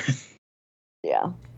The runner-up is Logan Lerman for The Perks of Being a Wallflower, and the winner is Quvenzhané Wallis for Beasts of the Southern Wild. Yeah, I mean, honestly, I'm surprised that Lerman did not get a Best Actor nomination from us. Knowing the people that we have on the team and their love for this film. Yeah, that actually very much surprised me that he didn't show up in that lineup. But yeah, I think if it had not been for Wallace, he probably would have won here. But when she's here, it's hard not to go for her. Yeah. It's a good category all around. The Moonrise Kingdom, Kids. Tom Holland is great in The Impossible. Mm-hmm. Best Supporting Actor. Javier Bardem for Skyfall. Leonardo DiCaprio for Django Unchained. Dwight Henry, Beasts of the Southern Wild. Tommy Lee Jones for Lincoln. And Philip Seymour Hoffman for The Master. I hope it's Javier Bardem because, God, I love him in that movie. I think it's Hoffman. The runner-up is Dwight Henry for Beasts of the Southern Wild. Mm. And the winner is Philip Seymour Hoffman for The Master. Great performance. Agreed. May he rest in peace. Oh, God, it makes me so mad. Best Supporting Actress. Amy Adams for The Master. Samantha Barks, Les Miserables. Sally Field for Lincoln. Anne Hathaway, Les Miserables. And Emma Watson for The Perks of Being a Wallflower. I actually don't really know what we did. I feel like we could go in very different directions here. Yeah, either we did Anne Hathaway or we did my queen, Emma Watson. Or somebody else. The runner-up is Samantha Barks for Les Miserables. Ooh. Wow. The winner, her co-star Anne Hathaway for Les Miserables. Interesting. Yeah. Best Actor. Bradley Cooper for Silver Linings Playbook. Daniel Day-Lewis for Lincoln. Jean-Louis Trintignant for Amour. Joaquin Phoenix for The Master. And Denzel Washington for Flight. Joaquin. The runner-up is Daniel Day-Lewis for Lincoln. And the winner is Joaquin Phoenix for The Master. Yes. That's what I will always pretend his Oscar win is for. I'll always pretend it was like a win for this, her, Walk the Line. Like, it was just like a series of all these great performances over many, many years, just like kind of culminating and, the stars aligning, Yeah, well, that's what usually the male acting winners are. Right. Very, very rarely does it actually go to the best performance of that year. Yeah. Best Actress. Jessica Chastain for Zero Dark Thirty. Marion Cotillard for Rust and Bone. Jennifer Lawrence, Silver Linings Playbook. Emmanuel Riva for Amour. And Quvenzhané Wallis for Beasts of the Southern Wild. Ooh, I'm really happy to see Marion Cotillard here. I feel like it's going to go to Chastain. Yeah, that's my prediction too. The runner-up is Jennifer Lawrence for Silver Linings Playbook. The winners in a tie are Jessica Chastain for Zero Dark Thirty and Emmanuel Riva for Amour. Oh, nice. I feel like that is basically film Twitter right there. And then watch, there'll be people that will say, well, you know what, though? If Jennifer Lawrence was nominated for the Hunger Games. Best Ensemble. Django Unchained, Lincoln, The Master, The Perks of Being a Wallflower, and Silver Linings Playbook. Good set of nominees here, I have to say. Yeah. Yeah, I don't disagree. I like this group a lot. I like the gathering in Silver Linings Playbook. I think everybody works very well there. Also, just Lincoln for the sheer roster of names. Yeah. They must have gone by individual performances for this one. The runner-up is The Master. Ooh. The winner are Silver Linings Playbook and Lincoln. Wow, we both got what we wanted. Yeah. Everybody's happy. Yay, we win. And then now 2 categories left here. The category for Best Director, we have Wes Anderson for Moonrise Kingdom, Catherine Bigelow for Zero Dark Thirty, Ang Lee for Life of Pi, Steven Spielberg for Lincoln, and Paul Thomas Anderson for The Master. Man, I love that we have both Andersons in here. But I think PTA won. Mm-hmm. The runner-up is Catherine Bigelow for Zero Dark Thirty. Okay. And the winner is Paul Thomas Anderson for The Master. Mm-hmm. I mean, it's a great movie. Wonderful direction. I am not salty one bit. It's my favorite film of that year, so. And I love that Bigelow is the runner-up, at least. Yeah, I love that too. Absolutely. You know, it's interesting because I just feel like in that category that year, amongst our team, that is, there just doesn't seem to be like a lot of like passion behind the names, you know, just in general that were like in the Oscar conversation that year. I feel like everyone that was not nominated were the people that like we all individually would have rallied behind, and like PTA is one of those names. Bigelow is one of those names. I think the only director nominee that we like feel any kind of affection towards would probably be Haneke and Zeitlin. Yeah, who did make our lineup. I know it's just very interesting how this whole category I think is in general versus like. I don't know. Like I went through like our director lineups with what you all submitted, and it just was, I don't know, just very all over the place. Yeah, I think that's how you get the director lineup at the Oscars and with us, is that it just feels like there were a lot of good efforts that year, but it was very spread out. Well, the 10 nominees for Best Picture, our final category are Amour, Argo, Django Unchained, Lincoln, The Master, Moonrise Kingdom, The Perks of Being a Wallflower, Silver Linings Playbook, Skyfall, and Zero Dark Thirty. You know, like we might do The Master, but I'm not sure. You know, we do a preferential ballot for these, so there's room for wild things to happen. Maybe a tie. I can tell you right now, there is no tie. Oh God, I could not handle a tie in Best Picture. Well, maybe Zero Dark 30 might pull this off. Was runner-up and director. The runner-up for Best Picture for the 2012 MVP Film Award goes to Silver Linings Playbook. Okay. And the winner is The Master. All right. The Master wins 6 MVP Film Awards. Skyfall right behind with 4. Beasts of the Southern Wild and Zero Dark 30 with 3 each. And kind of interesting for The Master to do that well when we did not do a podcast review of it. So it was still very present in people's minds, even though we didn't really talk about it. I think like just the fact that Joaquin and Philip Seymour Hoffman are so goddamn good in it, you know, winning that category. The cinematography win surprised me the most. I kind of expected the screenplay win, but I wasn't sure. Yeah. And then director, I was not expecting that at all, either. I thought that, you know, I actually thought Catherine Bigelow was going to win that from us. I did initially, but when that movie missed screenplay, I realized that support for it was not universal, but it did win editing, which is interesting. Yeah, no, Zero Dark 30 did pretty well across the board when you think about it. I mean, even despite the screenplay miss, like it got wins for actress, film editing, and sound mixing. So yeah, which editing and sound mixing, I'm so happy that it won those. Yeah, agreed. Cloud Atlas 2 winning 2 awards, Josh. Yeah. Well, you're given a little bit of forgiveness. I mean, Anna Karenina won 2. Lincoln won 2. Silver Linings Playbook won 2. Jesus Christ. 21 Jump Street even won an award. Yeah. That was awesome. Absolutely. Well, it's been a fun retrospective.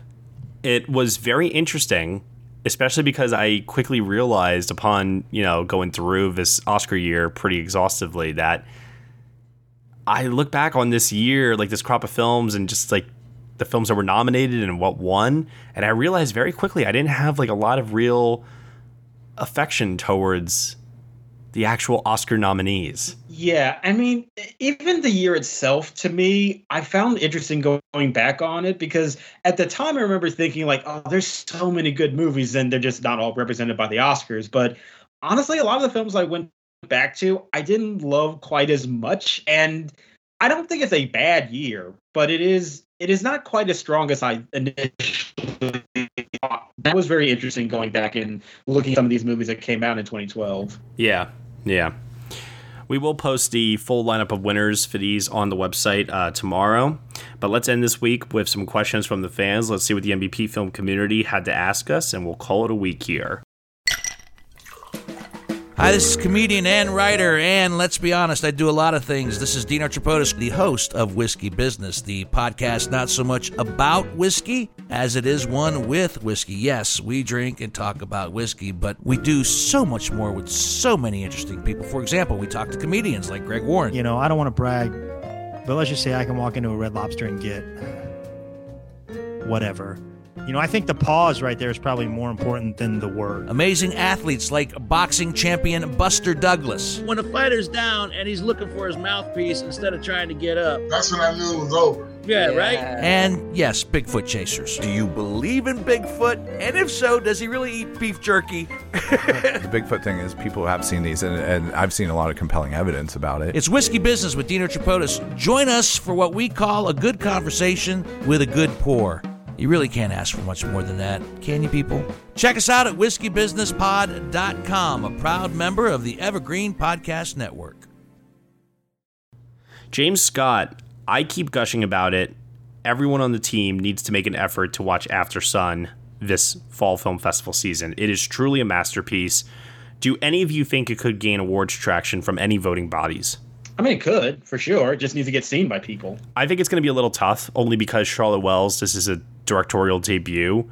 Paul Mescal, God bless him. Like, I don't know if he has, like, the industry support yet, because he's so new onto the scene still, to rally people behind him. It does make me wonder, though, is this just a little film that could, and maybe the passion is so great for it that it doesn't need any of that? I mean, look at something like Beasts of the Southern Wild that we just talked about, where that was a directorial debut with unknowns for the most part in the leading roles, and people just loved it. So if this movie has that, where it's like it's just so undeniably loved by people, and it's a number one film, sure. Yeah, I mean, it being a directorial debut, that means it has the potential to maybe clean up those categories at Critics Awards, which would help keep it in the conversation. Agreed. Benny Dawson with Better Call Saul triumphantly coming to an end recently. How do you think its star's career will continue to evolve within the film industry? I would love to see the incredible Rhea Seehorn lead a film sometime in the future. Co-sign to that idea. Oh yeah, completely agree.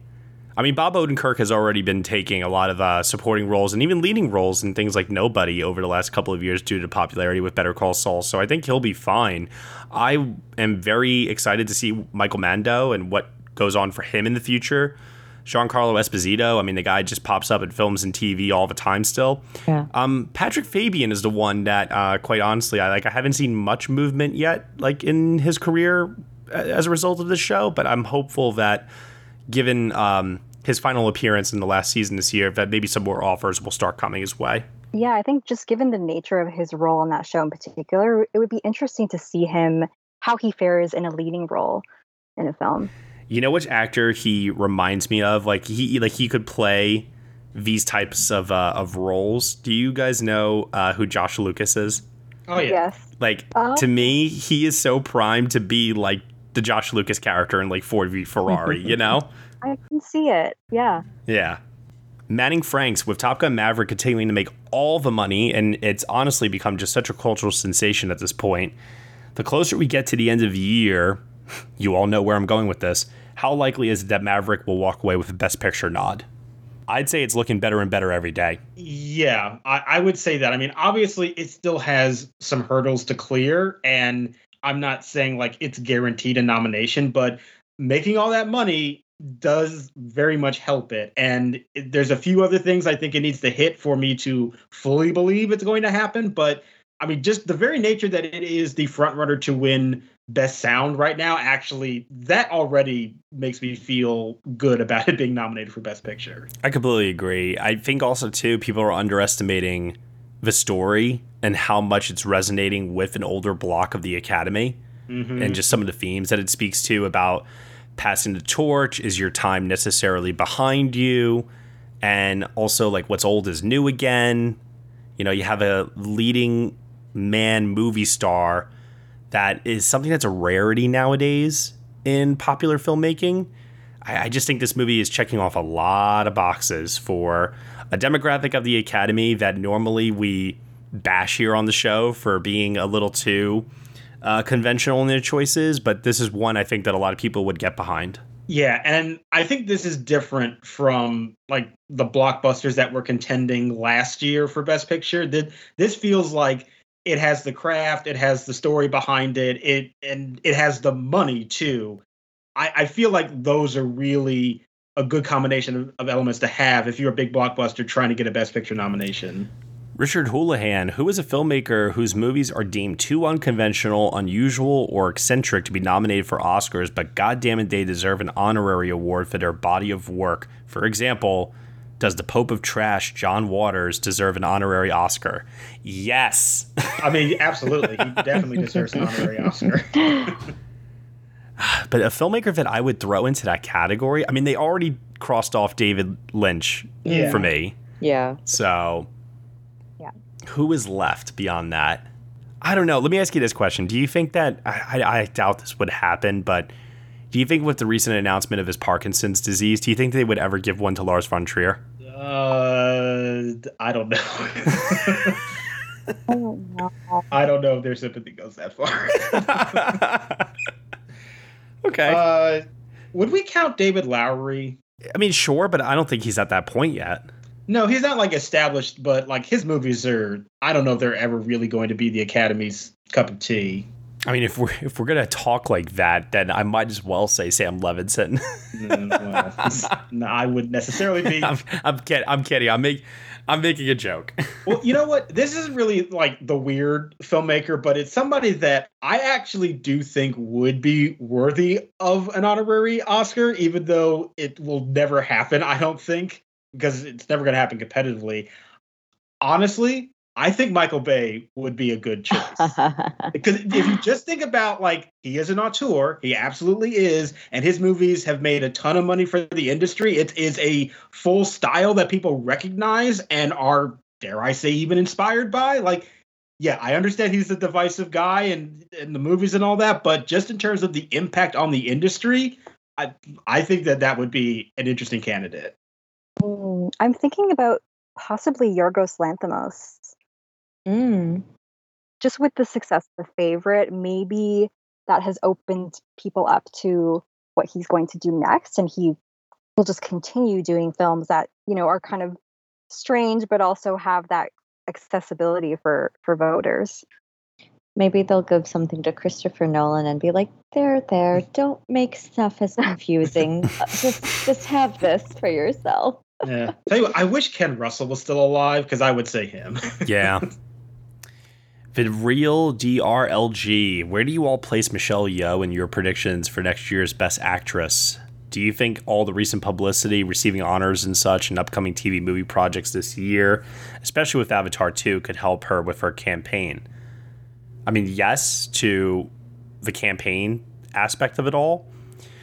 I do think that the field is currently open enough that I feel comfortable putting her in my predictions. However, I have her pretty low. I have her at number 5. I am a little worried about her just because that movie came out so long ago. But I do think that, you know, that movie being brought back into the public consciousness with an awards campaign, and also to any other projects she has going on where she'll be able to speak to that more. Not to mention just the fact that this is a great way to acknowledge her long and illustrious career. Like, I feel good enough to put her in my 5, but I do have her low at the time being. Pretty much the same. Like, I think the passion is there to get her in for sure, but that passion really does need to manifest. And I need to see her get more than just like a Critics' Choice nomination. I'll put it that way. Yeah, I think just given the amount of films that are yet to come, just with these festivals as well, and just how much the category still has opportunity to really shape up, I do have her pretty low as well. But gosh, here's hoping she pulls it off. Oh, definitely deserves it. Yeah. Andreas Williamson, what is a small, in quote, movie that isn't in people's minds at the moment that could sneak into the Oscar conversation after the fall film festivals? You know, Josh, you mentioned The Inspection earlier. Maybe? Yeah, I think so. That could possibly be one. I think also we were talking about the potential of, spoiler alert, the hero dies being a big tearjerker, and if that tugs on people's emotions, maybe that is a sleeper contender that could crash the party. And we got to mention Aftersun too. Yeah, I mean, do you feel like that's one people aren't talking about though? Well, I think it's small. Sure, yeah. Yeah. I guess in my mind, I think small, I mean like not on the radar necessarily. Sure. I mean, in terms of movies that like people are not talking about, I that's like tough because we talk about all of them. So that's the difficult thing. Yeah, it's tricky to say. So if I'm just going by the small criteria, I would probably say something like Aftersun. Yeah, if we're talking just strictly that, then yeah, to me it's Aftersun. Josie DeMarco, what will it take for an animated movie to win Best Picture or at least be a Best Picture contender? Biasness to just completely go away. Which I don't know when that will happen. Like, this is clearly a group of voters who predominantly thinks that animation is for kids. Yeah. That needs to change or completely go away in order for them to ever consider a movie coming close to a Best Picture win. Yeah. Also, too, I feel like Pixar, back in the mid-90s, being so new with the technology, that run that they had in the years after, like all the way up until Toy Story 3 in 2010, if there was ever going to be a time for a movie like of animation to actually rise up and contend for a win, I think, we would have seen it happen during that period with either WALL-E, Up, or Toy Story 3, but they didn't. So I almost feel like the opportunity has passed. Because now, in order for an animated film to ever be taken seriously at that level, it's either going to be decades into the future where perception has just changed so radically that a film would even have a fighting chance, or there needs to be some sort of a groundbreaking technological breakthrough in the industry that just captivates the entire world. I feel like there really is this thing with the General Academy that if you don't see actors, it's like they just kind of put it to the side. I mean, it's the same reason why documentaries also struggle in other categories as well. It's like, I don't see the actor, then this is not like a real movie, essentially, which of course is, BS. But I feel like that's just a mentality that so many of those voters have. And until you get rid of that biasness, then it's really going to be difficult for an animated film to contend to win Best Picture. I mean, to me, let alone even get nominated at this point. DTJ Cinema, A24 has one of the biggest catalogs they've ever had going into an awards season. Where do you expect they might throw their weight behind campaign-wise? Well, I can tell you right now, they are gearing up for Everything Everywhere All at Once because they wholeheartedly recognize the passion for that movie. They know that is a number one movie in terms of a ballot. So that's already there. I am kind of waiting on pins and needles to see what the reaction to The Whale is going to be like at Venice. And I am petrified of the discourse that will probably follow it on film Twitter. I almost get the sense that could be film Twitter's villain this year.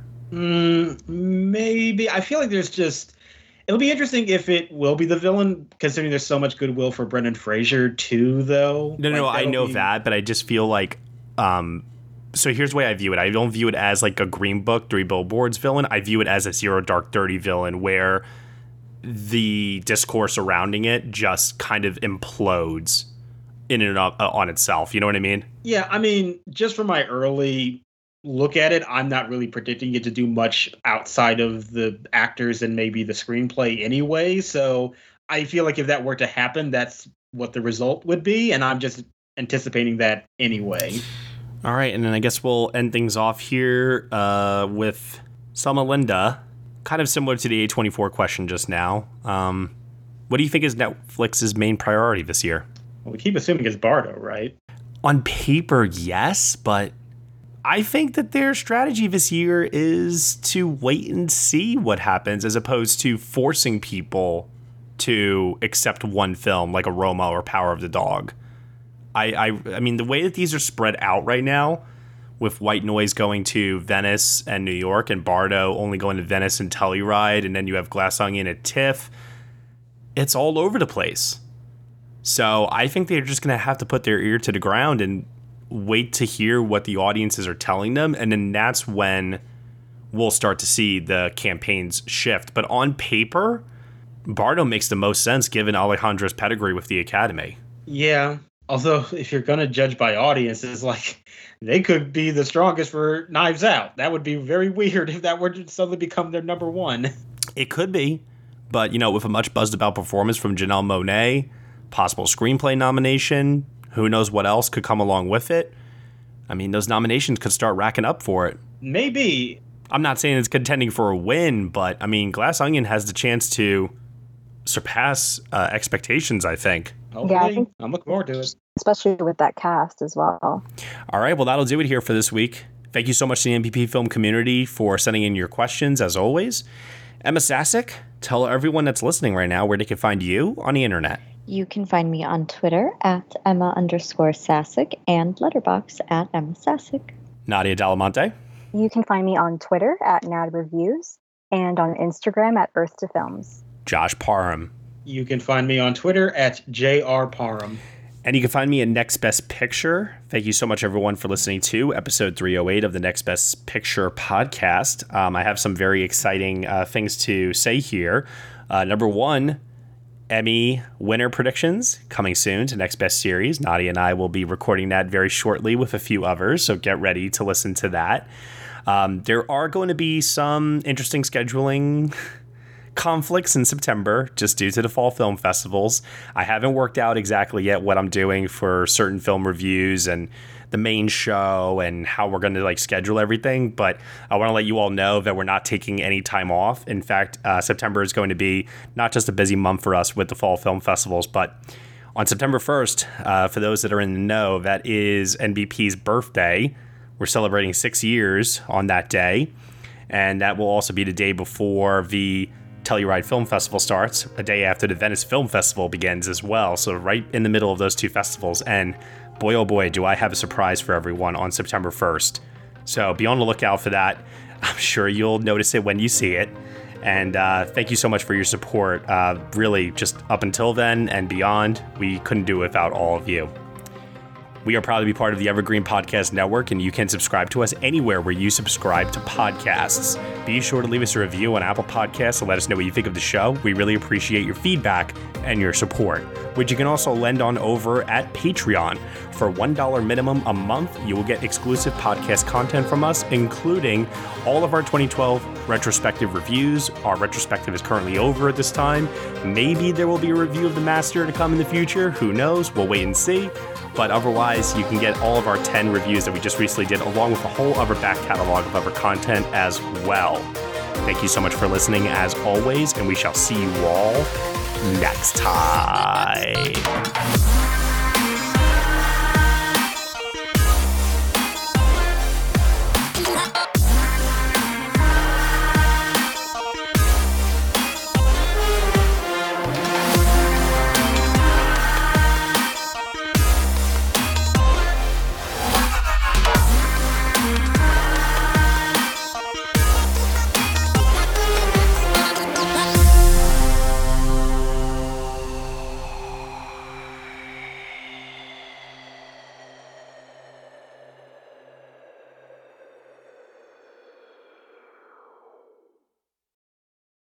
Hey guys, it is Ryan. I'm not sure if you know this about me, but I'm a bit of a fun fanatic when I can. I like to work, but I like fun too. It's a thing. And now the truth is out there. I can tell you about my favorite place to have fun. Chumba Casino. They have hundreds of social casino style games to choose from with new games released each week. You can play for free anytime, anywhere. And each day brings a new chance to collect daily bonuses. So join me in the fun. Sign up now at ChumbaCasino.com. No purchase necessary. VGW Group. Void where prohibited by law. See terms and conditions. 18+.